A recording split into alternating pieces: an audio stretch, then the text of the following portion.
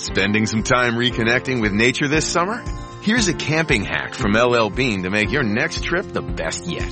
Tired of your tent mate's flashlights shining in your eyes in camp? Bring an empty half-gallon milk jug or clear water bottle. Simply strap a headlamp around it, and it becomes a soft white lantern for everyone to see the light. For more camping hacks, visit youtube.com/LLbean. LL Bean. Be an outsider.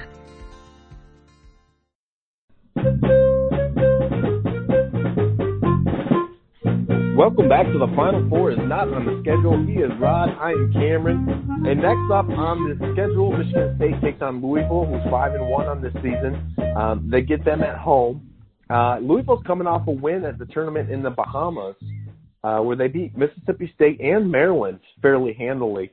But they struggled earlier in the year at home against Detroit, and then they lost to Furman in overtime.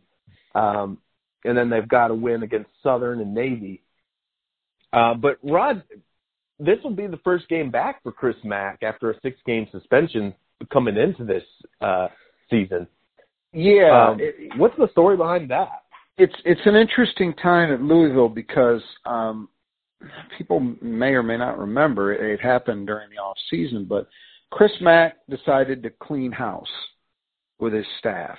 And he fired a guy named Dean Gaudio and also Luke Murray, who careful viewers might have caught is Bill Murray's son and is now on the staff at UConn. But he'd been with Chris Mack at Xavier before he was at Louisville.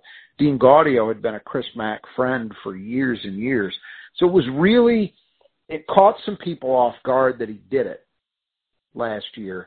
And I would suspect that the reason for that is Louisville's performance under Chris Mack, I don't think has matched what they would have expected in terms of reasonable expectations for that program, and also, what he's been as a coach. I mean, that hire was pretty well celebrated, when they got him from Xavier to replace the disgraced Rick Pitino. Last year they were 13-7, didn't get an NCAA tournament bid. The year prior, they would have gotten an NCAA tournament bid, but they were, 24-7, which sounds okay, but that year they didn't have, looking at their performance, they did have a win over Michigan, but otherwise, they were losing to most of the good opponents they played. They did beat Duke as well, but not a horrible year. But again, this is a program and they were 20-14 in, I believe 20-14 in his first year there. So 3 years doesn't sound like a lot, and it's not. But this wasn't really a rebuilding job in the way that a lot of these places are.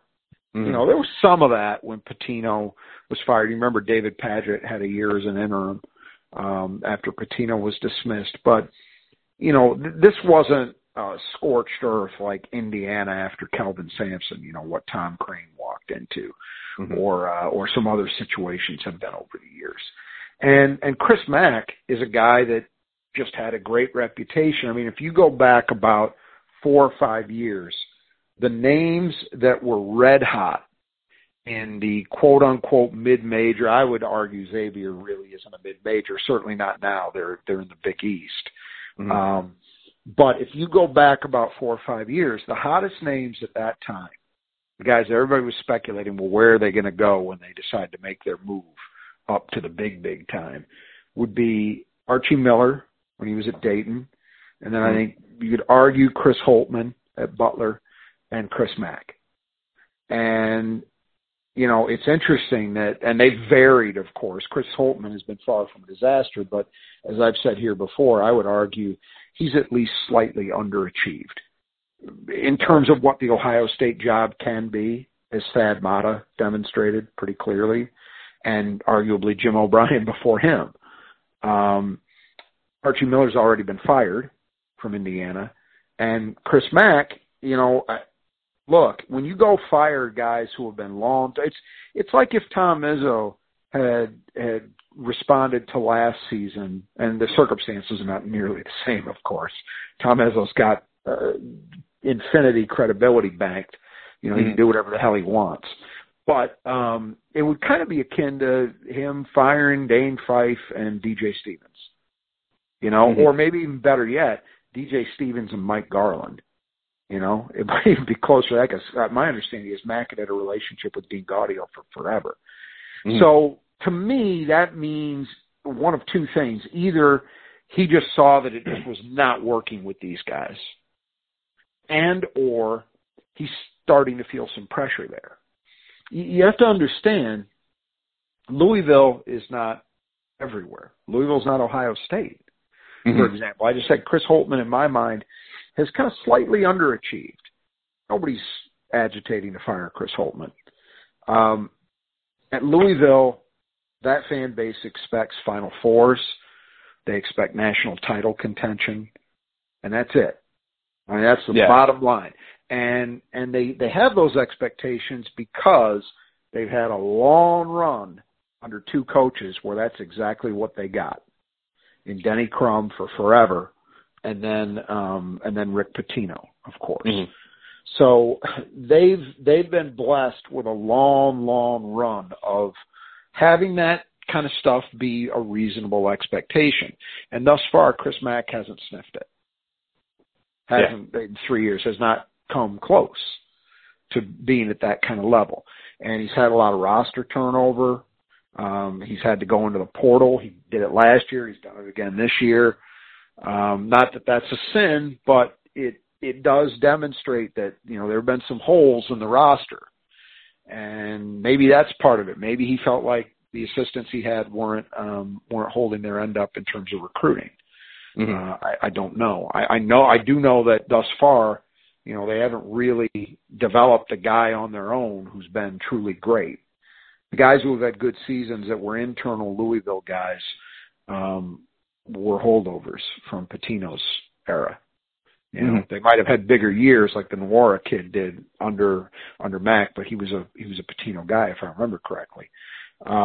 So the situation with the suspension, as I understand it, and I don't recall all the details, but there was an extortion attempt by Dean Gaudio when he got wind of the fact that he was going to be fired. And, you know, he said he was going to expose some violations. I can't remember the details as to what they were. They weren't on the usual Louisville level. It wasn't anything to do with prostitutes or having affairs or even paying families, you know, six figures. It wasn't anything like that. But they were he claimed they were violations, and nothing came of it. But if I remember correctly, I think Chris Mack taped him. And so that was seen as a problem that needed to be punished. And so consequently, he had to sit out for the first 6 games. And now they've got him back, as you say, in time for this one. I think that if you look at their performance, the start wasn't great. Furman's not a bad team. They finished in the top 100 last year in Ken Pom, and he's got them currently at 110 for whatever that's worth. But that's not bad. So although you lose at home, you don't ever want to lose a game like that. That it's not quite the disaster it might appear to be on the surface. You know, they played a very tight game with UAD, only beat them by 6. So that might say something. But then they went into this, you know, the non-Atlantis Bahamas tournament, the tournament in the Bahamas that nobody cared about. And and they beat Mississippi State pretty soundly by 14, and then kind of pulled away from Maryland late to win that game by 8. So overall, I would say, given the fact they didn't have their head coach for any of this, not a bad start. They're a very good team thus far defensively, not very good on offense. Yeah, it's 94th in offensive efficiency for them, 12th on defense, though.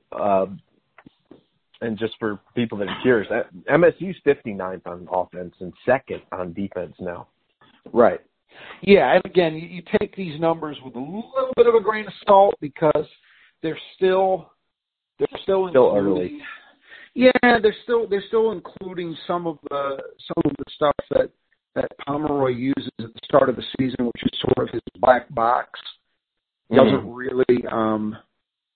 really tell you what goes into. I mean, I can guess what goes into the ratings he begins the season with, but it is a guess, and that's certainly, whatever that is subject to, some level of subjectivity. It has to be, because you're trying to factor in how new players are going to function, and there's all, definitely a lot of questions with that, but I do think some of this stuff gives us a window into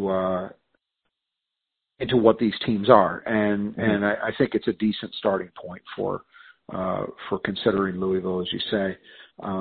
Pretty good defensively, maybe not as good offensively. I mean, if we dig into it a little bit more, as I say, it's been a little rough on offense. They don't shoot well from three. I mean, if you've got problems with Michigan State's three-point shooting, you're not going to like Louisville. They're sub 30% as a team from three, so they've been really bad. Just I haven't glanced. I guess I can right now since I've got it up, where Michigan State is currently from three.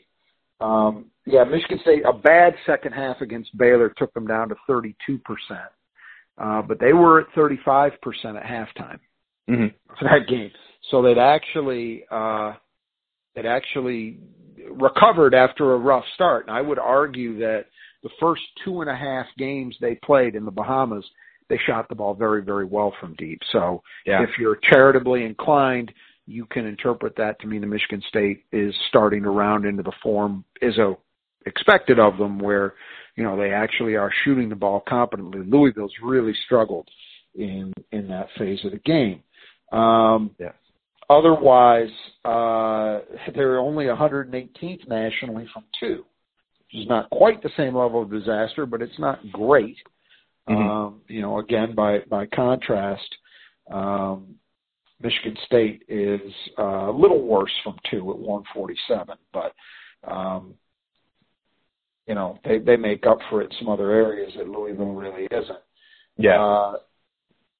They have a high turnover percentage as well, 20.5% for them.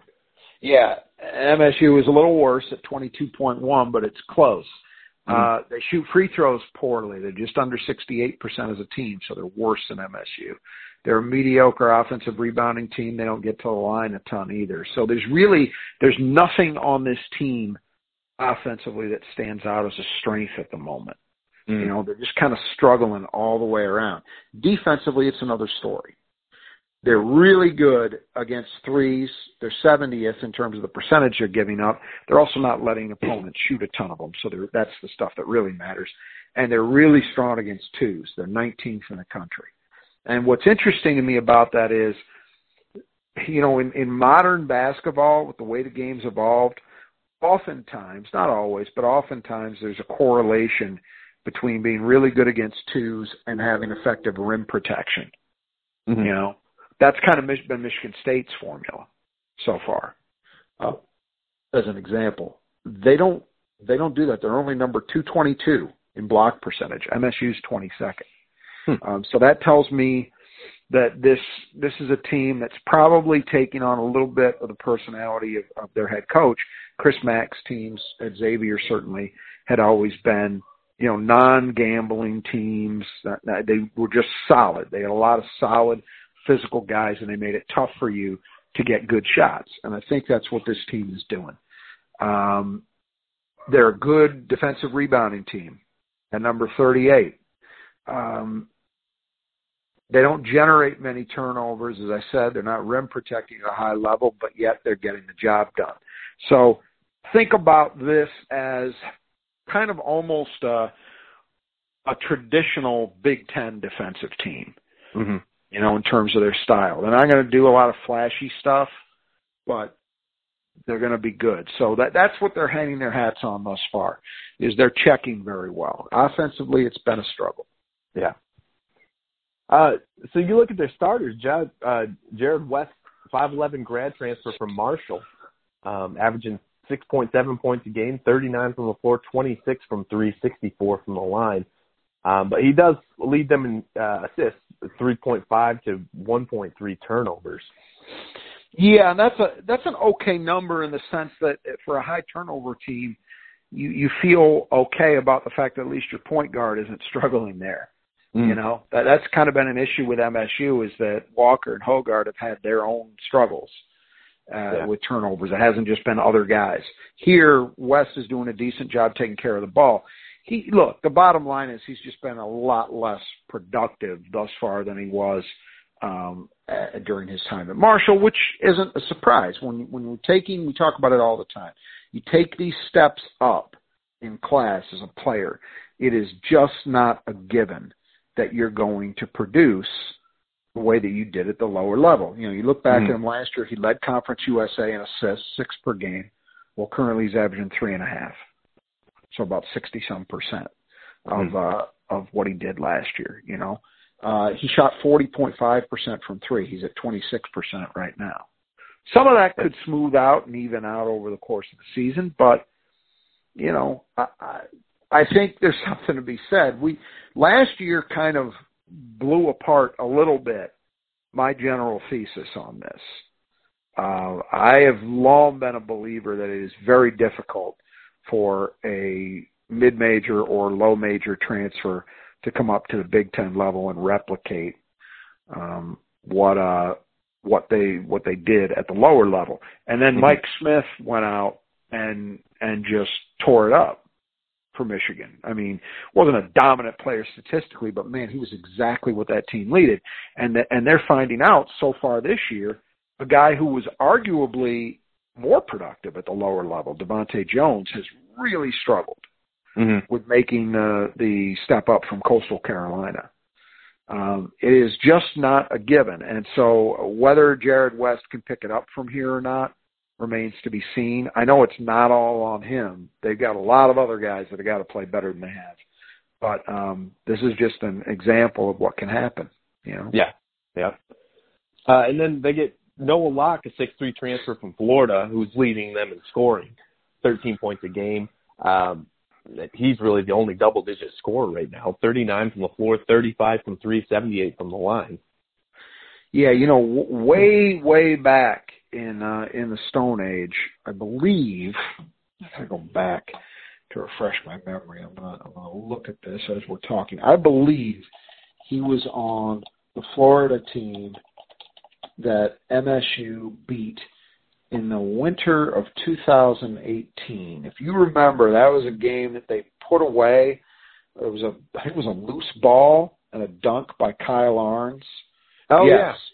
He did play in that game. The backcourt in that game for Florida, 2 of the starters were Noah Locke and Andrew Nembhard, who is now the point guard for Gonzaga. That's how far back we're going. Nembhard had a good game, and I remember that. He had 13 points in that game. Locke only scored 2, but he played 20 minutes. So he has seen Michigan State in the past. He's a good player. He's definitely a guy they really need. Look, he was a 40% shooter from 3 last year for Florida, so he's at 35 right now. I would think that they believe he's got another gear in him. But that's really primarily what he brings, along with defense. He's not any kind of playmaker. He's got 2 assists on the season in 6 games versus 11 turnovers. So he's been one of the guys that's been a problem. But he's the only guy who's in double digits for him right now on a per-night basis, and obviously a key player. Yeah.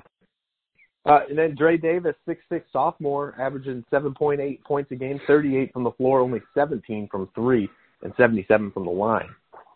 Yeah, he's starting, but playing 19 minutes a game. So one of these guys that's kind of sharing that position really with a veteran player, Samuel Williamson, that we'll mention in a few minutes. Decent. Obviously, that 3-point number is horrendous, and he's actually taking a fair amount of them, which is probably more troubling. He's averaging 3 attempts per game. Oh, yikes. From 3. And so he's 3 for 18 on the season. And then Jalen Withers, 6'8" sophomore, 7.7 points a game, 50 from the floor, 33 from 3, 75 from the line. But he is getting 6.2 rebounds a game, which is second for them. Solid, good rebounder, obviously, solid player, nothing spectacular. okay production from three. He's basically 1 for 3 every night. And that's your 4-man. You can live with that, I think, probably, because he's pretty effective inside the arc. Interestingly, he is, though, slightly above 50% of his shots in total are coming from deep. I mean, this is a team that's part of the problem for Louisville is they have shot the 3 ball horribly, and they shoot a lot of them. Mm-hmm. I mean, as a team, they are shooting. I mean, it's not horrible, I guess. It's let me do some quick math here. 62. There's definitely a couple of games in there where they were like 7 for 28. Yeah, it's okay. 42% of their shots overall are from 3. So if this was above 50, you'd be like, wow, there's a real problem. But it's still bad enough, Yeah. When you're shooting this poorly, you got to find other ways to score. And I think the problem is they just may not have as many. But you would hope that some of these guys, Withers, it's not too bad because again, 33%. You're right at the line where you can say, all right, that's acceptable if you're shooting a lot. But some of these other guys, yeah, you would hope they'd rein it in. Mm-hmm. And then Malik Williams down low. They got 6'11" senior, 8 points a game, 9.8 rebounds, and a block, shooting 41 from the floor, 20 and 68 on the season. Yeah, there's been some media in the last week or so that's talked about him, and I don't feel too badly for him because, look, these are still solid numbers, and he's able to play at this level. But this is a guy who people may remember was firmly on MSU's recruiting radar in 2017. There was a fairly big group of 4 men that Michigan State was recruiting that year. And for a while, like in the spring and maybe even into the early summer, I think the belief was Malik Williams was going to be the guy for Michigan State. They were also recruiting Kyle Young, who ended up at Ohio State, Isaiah Livers, who ended up at Michigan, and a guy named Jaren Jackson, who ended up at Michigan State. When Malik Williams was a high school player, his profile wasn't that dissimilar to Jaren Jackson's. The other 2 guys were smaller and, more of conventional, Livers maybe less so, but Kyle Young, what he is as a player. Yeah. But this guy, very long, 6'11", they thought could shoot, good athletic ability. That's not a very different profile from Jaren Jackson. One thing that is the case is over that spring and summer, Jaren Jackson went from being considered a good prospect to a great one. Mm-hmm. And that, in the end, I think, Michigan State got by far the most talented of those guys. I mean, it's not even close. But Malik has had problems with injuries his whole tenure at Louisville. Multiple ankle injuries, multiple foot injuries. Just has never really been able to get 100% straight. And at this point, there's a sense that he's had some of those physical gifts sapped from him, and he doesn't have the horsepower athletically that he once had. But, again, you look at the production, you don't love the shooting numbers necessarily from deep, and he's taken a lot of them. He's taken 2.5 attempts per game, so you'd either like to see that slow down or, improve that percentage. But good rebounder, obviously a veteran presence, knows the game. So he'll be a challenge for Michigan State, but he's not the guy that he once was, and it's not his fault. So off the bench, they bring in Samuel Williamson, 6'7" junior, plays about 22 minutes a game. He's averaging 8.7 points, 6.2 rebounds, shooting 46, 25, and 33. Yeah, I mentioned Dre Davis is kind of a starter in name only. He's really sharing that position. And Williamson is actually playing a little more than he is. Second leading scorer, second leading rebounder.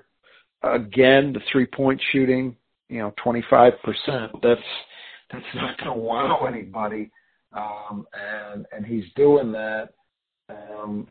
Fortunately for him, not on many attempts, though. He's the one guy who is playing within himself. He's only taken 4 of them out of 52 shots this year.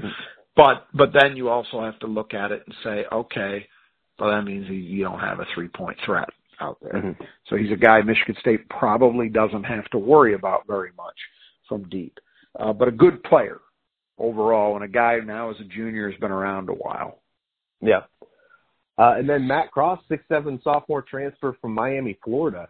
A guy they probably do need to keep an eye out for. 7.3 points per game in about 18 minutes off their bench, shooting 50%, 47 from 3 and 69 from the line. And he's taken a lot of them. Just over half of his attempts are from out there. He also shot 40% from 3 at Miami last year, so not a surprise. He's been productive. And honestly, on a team that's really struggling from out there, you can obviously see the role that he is playing and the role they need him to play. Mm-hmm. And then LLS, 6'3" JUCO transfer, averaging 4.5 points a game, 39 and 67 from the line. Yeah, the 9% thing is not great, to say the least. He's 1 for 11 on the season. They need backcourt depth. They need some of these guys to actually come through and produce for them. And it's not happening with a lot of these guys, but we'll see. And then Mason Faulkner, 6'1" grad transfer from Western Carolina, 3.8 points a game on 45, 50, and 69 in 14 minutes. Yeah, and low shooting volume. He's not in there to shoot a lot. It's good for them that he's been productive when he has taken shots. He's 4 for 8 from 3 on the season, and 5 for 11 overall. So obviously most of his shots have come from deep. But what I like about him is on a team that's also struggled with turnovers. He's got 15 assists to just 6 turnovers.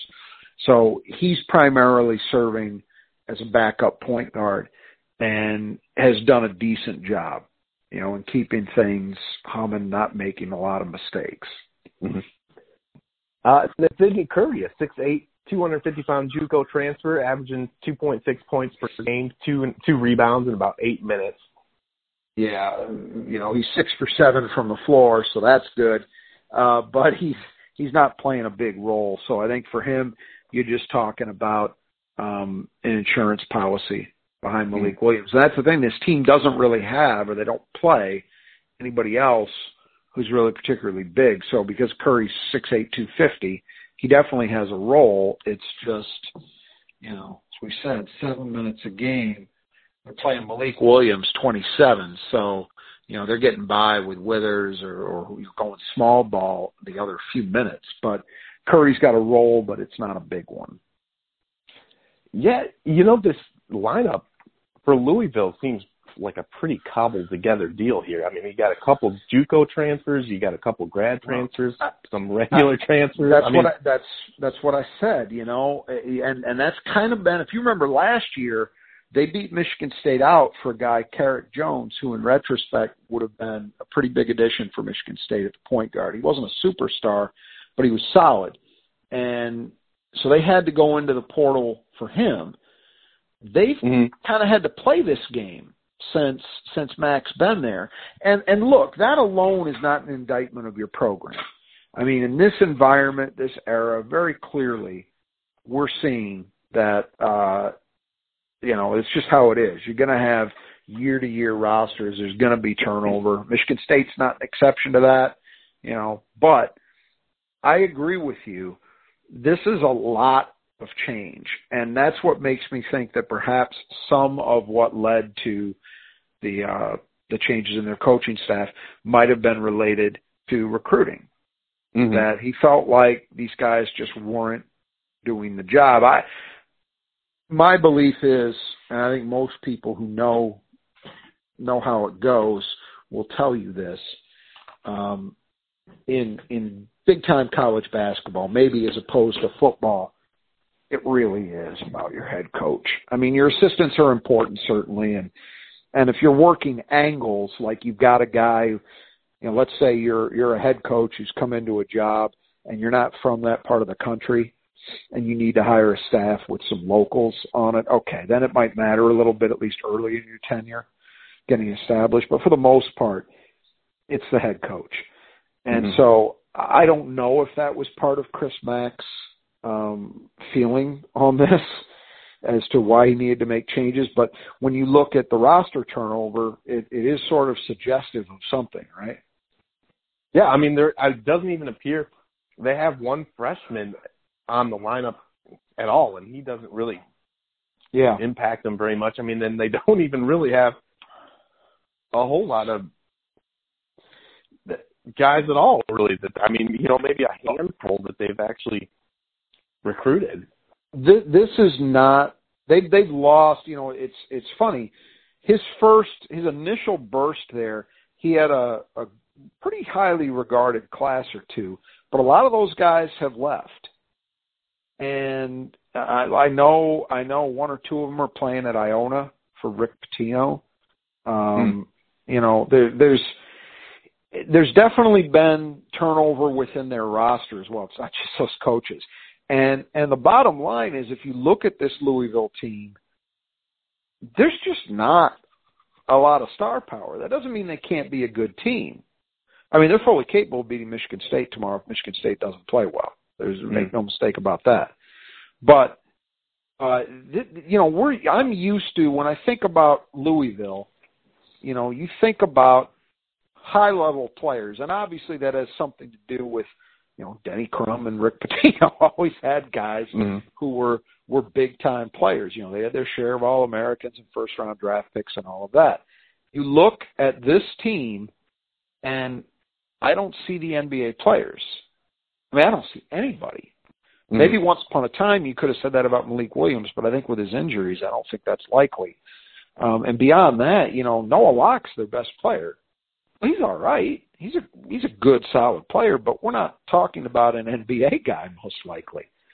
So it is kind of jarring to see a Louisville team without that kind of horsepower that that we're used to. Louisville teams that had, kind of freaky athletes a lot of the time. Yeah. Big. I go back to, what was that guy's name in 2012 in the Sweet 16? Jang, their big man, he just dominated the game, incredibly long. You had, guys like that. You've had a lot of star power there, and this just isn't that kind of Louisville team. What it is a team that I think, when you're good defensively, you give yourself a chance to be competitive. So this is a team that's going to have to grind its way to victories. I think that's pretty clear.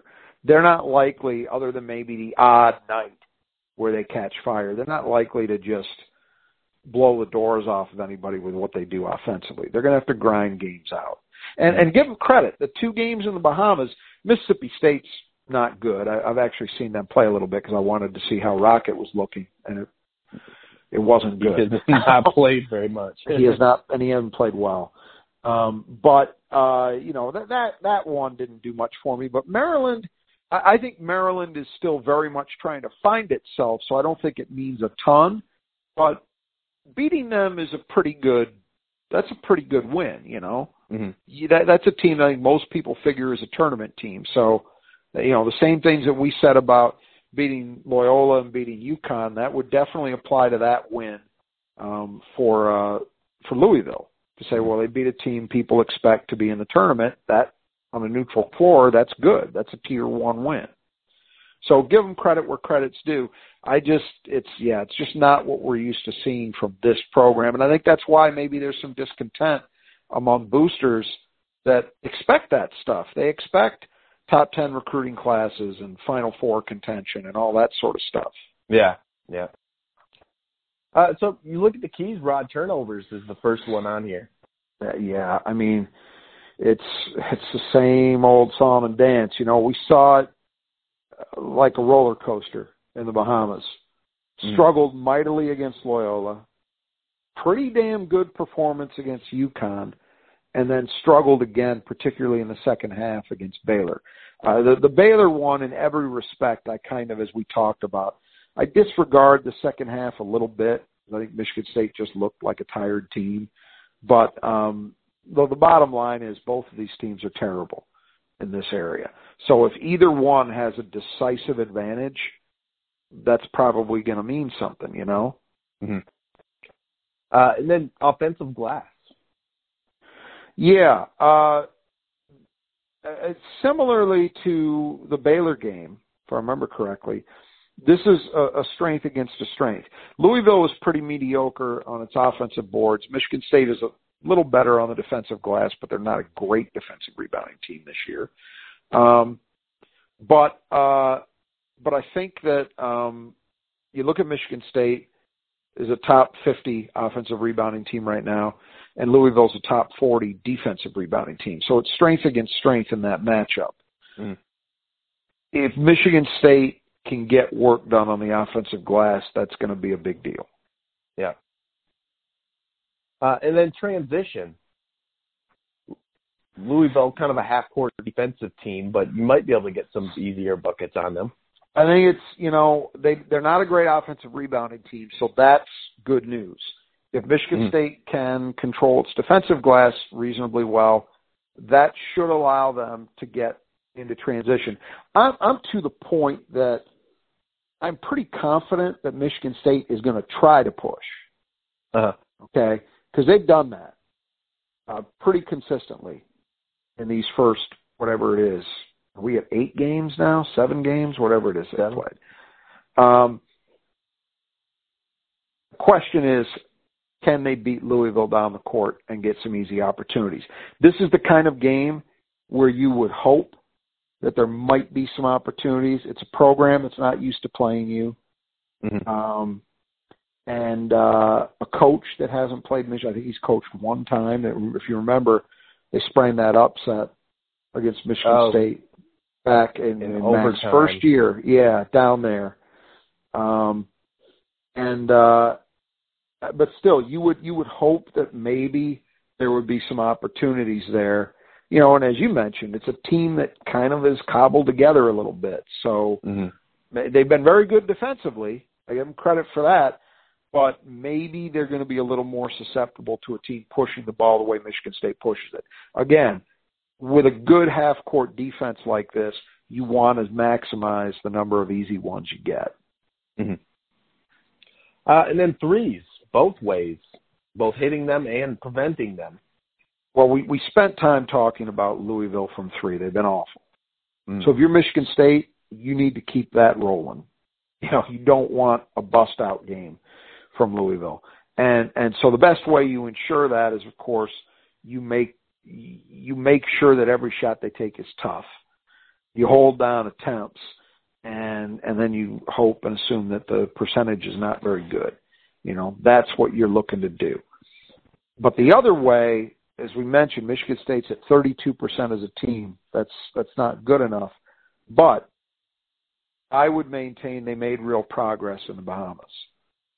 5 out of 6 halves, they shot the 3 extremely well. They were up to 35% on the year as a team at halftime of the Baylor game. And in the second half, they just couldn't buy one, you know, because I think the legs were tired. So I kind of, it doesn't mean that they automatically go back to hitting them again in this game, but I think overall you have to look at the Bahamas as a positive step. You know, that you did that, and you did that against higher quality opposition, too, in all 3 games. So you want to see that continue for Michigan State. You know, this is an area that could be a real advantage in this game.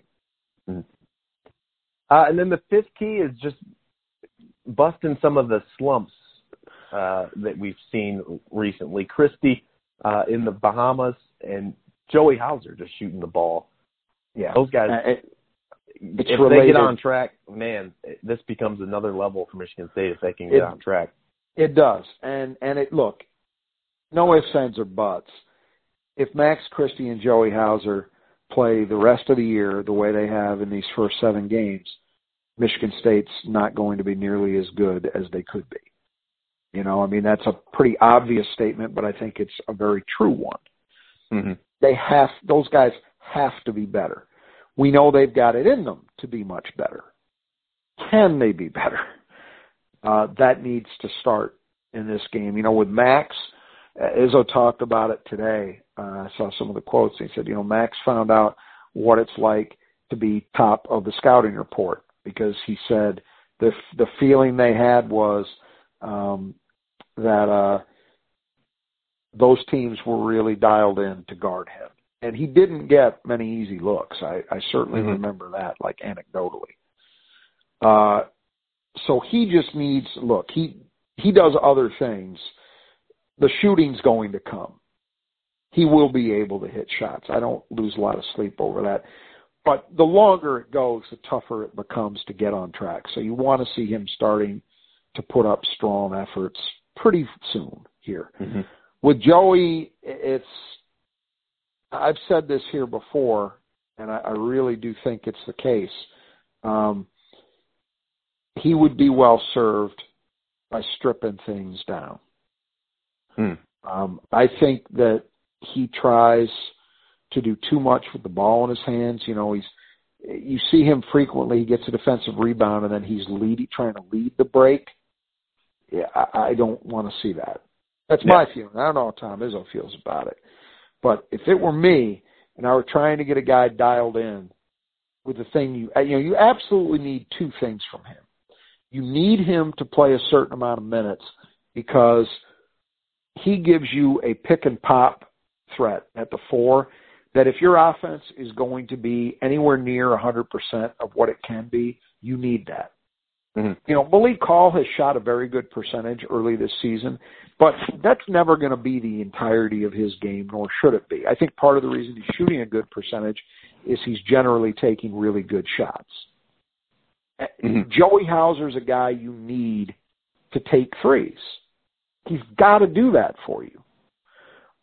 They also need him out there, I think, as a defensive rebounder. I think he's arguably their best defensive rebounder. He's not their best offensive rebounder, but I think he's their best defensive rebounder. So you need him out there. They've got to find a way to get him to be more consistent as a jump shooter, because I think as opposed to a lot of other kids, and this is just my opinion, I can't prove this, but to me, Joey has always played, at least since he's been at Michigan State, he has been one of these guys whose entire demeanor is kind of determined by the way he starts off shooting the ball. If he hits a couple shots early, he's dialed in. Yeah. And he's giving you a better overall effort. If he's not shooting the ball well, then he can struggle a little more. He's never going to be a great defensive player, but I think he's better when he's hitting shots. And Michigan State needs him to hit shots anyway, for the reasons I suggested. If they don't have that threat, the offense bogs down in ways that they can't afford. You know? So really important to get these two guys going. You know? Yeah, I almost wish they would give him some sort of look from like a 17-footer or something like that in the beginning. Like he hit one of those the other day on the one game where he hit two threes, I think. Yeah. And he got like a little 17-footer to start him off. And then it seemed like, I don't know, sometimes it just seems like there's a lot of pressure when those shots are just like wide open at the top of the key, you know, yeah. And he hasn't hit anything yet. He's, to his credit, I mean, I think the shots that he has taken have been good shots, and they've looked good coming out. He has been snake bit a little bit. Yeah. You know, Max Christie has had some air balls, he's been, because of the way he's been guarded, he's had tougher shots. Joey has had a lot of open looks, that's true, and they've been good shots. They've looked good. They just in and out, they just haven't gone. So, but again, it's the confidence is what you worry about, especially with a guy like him. You know, certain guys, Gabe Brown, I don't think will ever lack for confidence. You know, that's just who he is. You know, he's just one of those guys. A.J. Hoggard, for better or for worse, will never lack for confidence.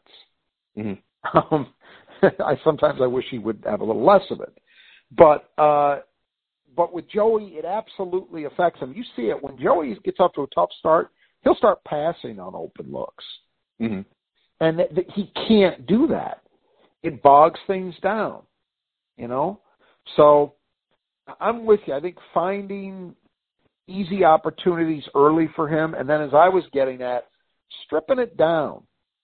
No more leading the break. No more looking for him to really do a lot of playmaking or be a secondary ball handling option as much as he has been. You know, I would, if you want to use him kind of for some high-low playmaking, fine.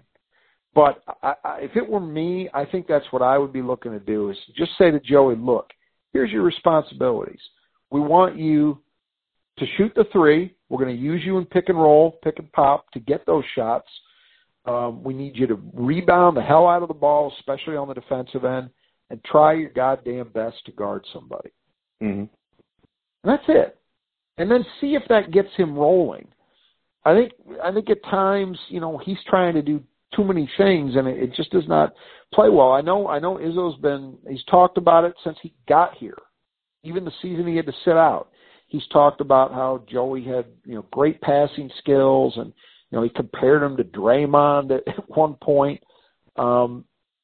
It just has not played out in games that way. So I would say strip it down and see if that improves results in the areas MSU absolutely needs him.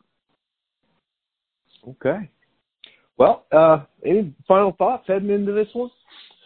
You know, I think this is, it's certainly nothing is a make or break at this stage of the season, but I kind of feel like this is an important game for Michigan State. If they want to maintain the momentum that I think they have going in the early season, particularly coming out of what we all kind of include, even Tom Izzo, concluded was a successful Atlantis.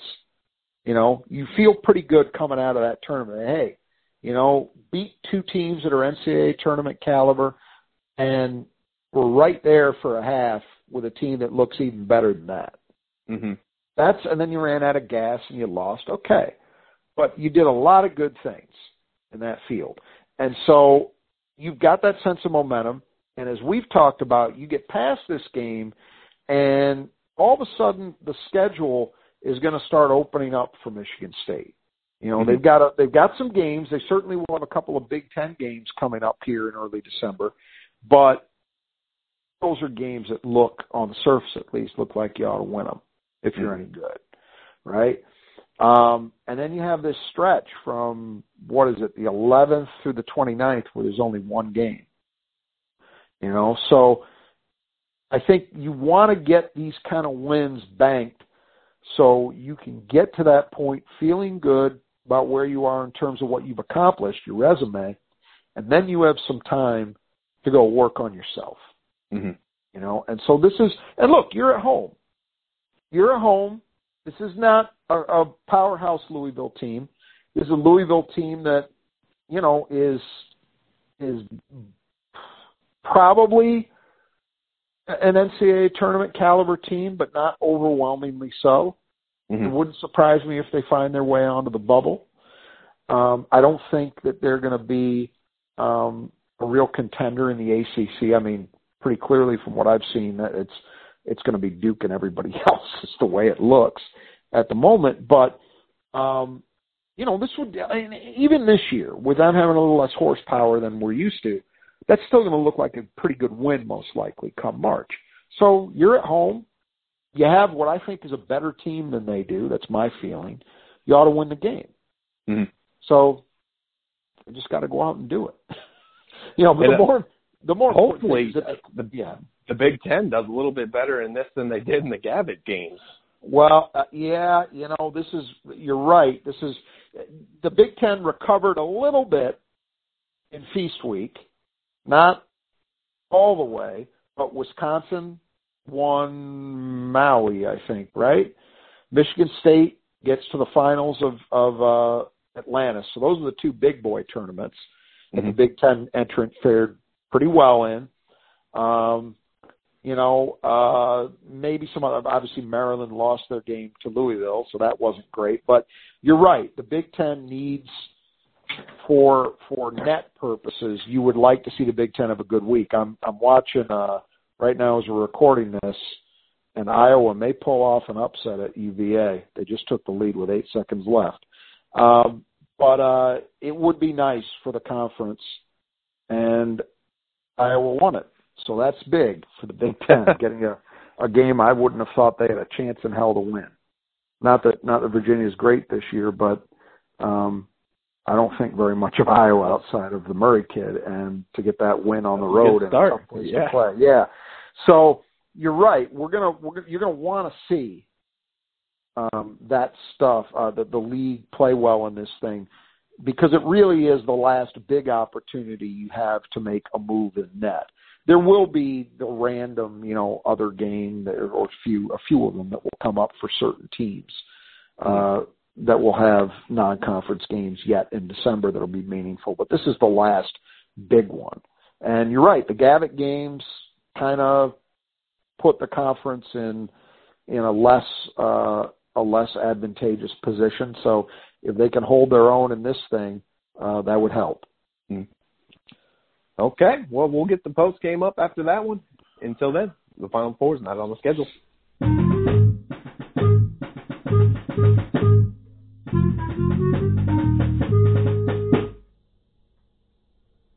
At Grainger, we're for the ones who pay attention to every little detail, the ones who fuss, tinker, and sweat the small stuff. Because the tiniest thing can make the biggest difference when it comes to keeping business moving. We get it. We're the same way, offering access to product experts to help you quickly and easily find what you need. So whatever your industry, you're always getting professional-grade products. Call, click Grainger.com, or just stop by. Grainger, for the ones who get it done.